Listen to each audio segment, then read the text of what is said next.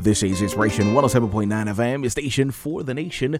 A great morning, everybody. So great to be in your company. And, of course, so great to have you lock it in this 9 o'clock hour on this beautiful Tuesday morning. Beautiful weather outside, so make sure going out to get some fresh air. And, of course, continue to work those lungs and, of course, get some exercise in. And, of course, as I said early in the morning, we are joined this morning with a representative from the Ministry of Health. Dr. Delon Brennen is here with us this morning. Great morning, sir. How are you doing this morning? I'm doing great, sir. Thanks for having me. It's so great to have you. It's always great to talk with you because, some doctors, when I talk to them, I can't understand, I can't communicate with them. But you're very communicative, if that's a particular word. And you're very easy to talk to. Maybe that's what it is. Excellent. And so when we talk about the coronavirus, it's very complex in some terms for persons to understand this virus, how it spreads, where did it come from. But I feel like you're going to be able to do a good job to just simplify things for the listening audience. We will try to do that for you, sir. Indeed. All right. So let's talk about what is the coronavirus. So the coronavirus in general is a family of viruses. Right. And so what we know that coronaviruses have been around for hundreds, if not thousands of years. And just what we know so far in the course of history is most of them cause respiratory illness. Right. So from the common cold to the severe acute respiratory syndrome that we first saw in 2002, 2003, that was referred to as a SARS outbreak. Right. All of those were coronaviruses. Wow. So it's just a family of viruses, just like we have different influenza viruses, different rhinoviruses, adenoviruses. It's just a different class of virus. Mm-hmm. But every few years, we see new coronaviruses pop up. Wow. So this latest one that started out in the Wuhan city in the Hubei province of China is a new coronavirus. So that's what they originally called it, just the novel coronavirus for 2019. What you'll see in the literature now is that you'll see the WHO named it the COVID-19. So they changed the name from novel coronavirus to COVID-19. So much like we had SARS in 2002, 2003, we had MERS-CoV, which was another novel coronavirus in 2012. This is the 2019 new coronavirus, and they just refer to it as COVID-19. You'll actually see some literature refers to it as SARS-CoV-2, but probably the most well-known one, and they're all the same thing. So whether they call it novel coronavirus, COVID-19, or SARS-CoV-2, it's all the same virus. It all started out or was first discovered in a province in China, and now it is spread significantly throughout other provinces and other cities in China. And we see some cases that are now growing in other parts of the world as well. Right. And of course, what is making it spread so rapidly, I think, as I listen to other news media and I mean just the spread of it in that area. Yeah, I think it's sort of a combination of things. Respiratory viruses notoriously are fairly easy to pass on from one person to the other. Right.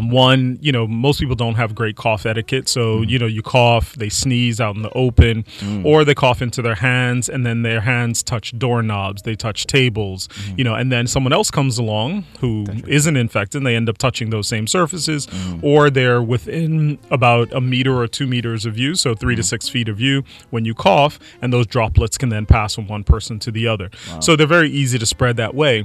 But in addition, especially when viruses don't make you super sick, like SARS, the novel coronavirus back in 2002, made people really sick. So most of those people weren't just walking around in public, like they had the common cold. And so what happens is when you're really sick, you stay indoors or you go to the hospital, and it was a little bit easier to contain. This one, we have a lot of people who aren't quite as sick. So you have either people without symptoms at all, which is referred to as asymptomatic, or you have people with mild symptoms who are still walking around. Those people get on planes, they get on trains, and they travel, and they then can pass it on to someone else. Right. So you unknowingly may come into contact with someone who has the symptoms. And that's really why a lot of the public health measures that have been put in place have been put in place, because if you are either a case or a suspected case, or you are in an area with a high exposure, like the Wuhan city or the Hubei province, they've locked that area down. So even people who don't have symptoms aren't allowed to leave, and either by plane, train, car, you just can't get out of the city, and they're not allowing a lot of people to come into the city because they want to contain it as much as possible. So not just that city, but there are multiple cities, more than 20 cities and multiple provinces in China have just kind of been locked down because they're trying to minimize the spread. But with the amount of international travel that happened either before people really knew about it, or even after, when they're extracting people, the U.S. pulled some of their citizens out, Germany pulled their citizens out. And so what happened is, as they start to pull people out, people may not have known that they were sick. They may have been asymptomatic, and they started passing it on to other people. So it's with the ease of international travel and movement, and the fact that some people really just aren't that sick. When they are early in their course of infection, they're passing it on to other people that way. And that has led to us noticing that more and more people are getting infected due to this kind of international travel. Right. And so are there any cities or any towns, countries that Bahamians should be aware of traveling? Obviously in the Wuhan. Exactly. Yeah. I think in China in general, our suggestion is, if you have, we're limiting, definitely not government employees and the like, but other people, we're suggesting that you do not travel unless it's essential travel. So unless you have to go to China, anywhere in mainland China at all, the suggestion at present is don't go to China if you don't have to go right now. There's a lot of, issues, we're still trying to figure out all the details. This is less than 2 months old, when you consider it, because it was first informed from Chinese nationals, or the Chinese national authorities in health, to the World Health Organization on December 31st of 2019, where they noticed this rise of cases in pneumonias in the city. And so it's less than 2 months that we've known about this. And so the fact is, there could be other issues going on. And so we want to make sure that we give people the best information possible, so you avoid any non-essential travel to China at present. Now, the other cities around the world where we're starting to see a rise, there's been no suggestions of travel restrictions to those areas as of yet, but you do have to be careful. There's places around the world that are showing increases in numbers, whether that's in Korea, whether in Italy, where they have a couple of cities in the northern area of Italy that are showing some increases, Japan, so there's different places around the world where we're seeing increases in cases. It's really best, before people travel, to just be aware, pay attention, and use good precautions. Like we tell people, like, the biggest things are, it really is hand washing. If you can avoid just touching on any and everything, and make sure before you touch your face or you put food in your mouth, you wash your hands, that is one of the biggest ways. Obviously, if you see someone actively coughing, you're not necessarily going to walk up into their space. But really, if you are going to be touching on door handles and the like, just touching the handle with your hand is not going to pass it on to you.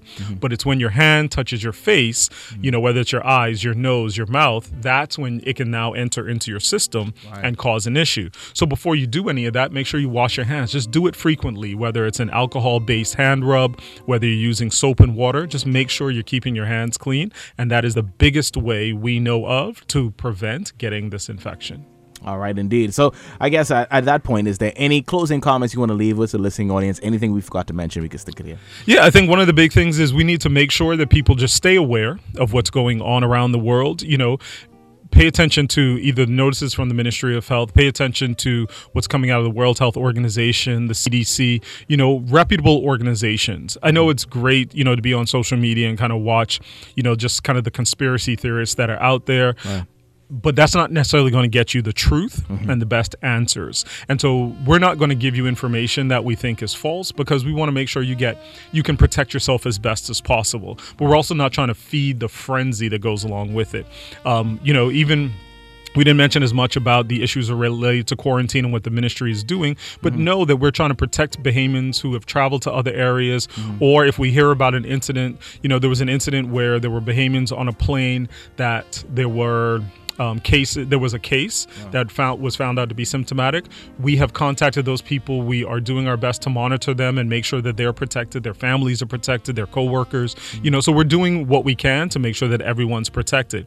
This is just another one of those things that we have built into the protection mechanisms of the public health structure in the Bahamas. And so whether it was Ebola in 2019 and 2014, we had chikungunya, we had Zika, we've had lots of different new infections that have been either in our area or in other parts of the world that we work hard to make sure we protect the Bahamian populace from.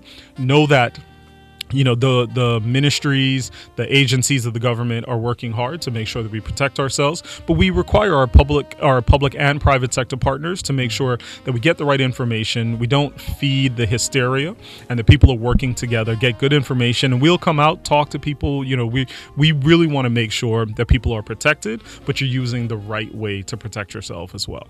All right, powerful information, and we do hope that Dr. Brennen will join us once again, or another member of the Ministry of Health, so we can continue these talks ever so often to make sure that persons are very well updated and educated on the novel coronavirus, the 2019 NCOV, the different variations that they have. But it's coronavirus. It is definitely. So we thank you so much for joining us, and we look forward to talking to you again. Absolutely. Thanks for having us again. All right, keep it exactly the way of God, ladies and gentlemen. Much more is on the way for you. Don't touch your dial.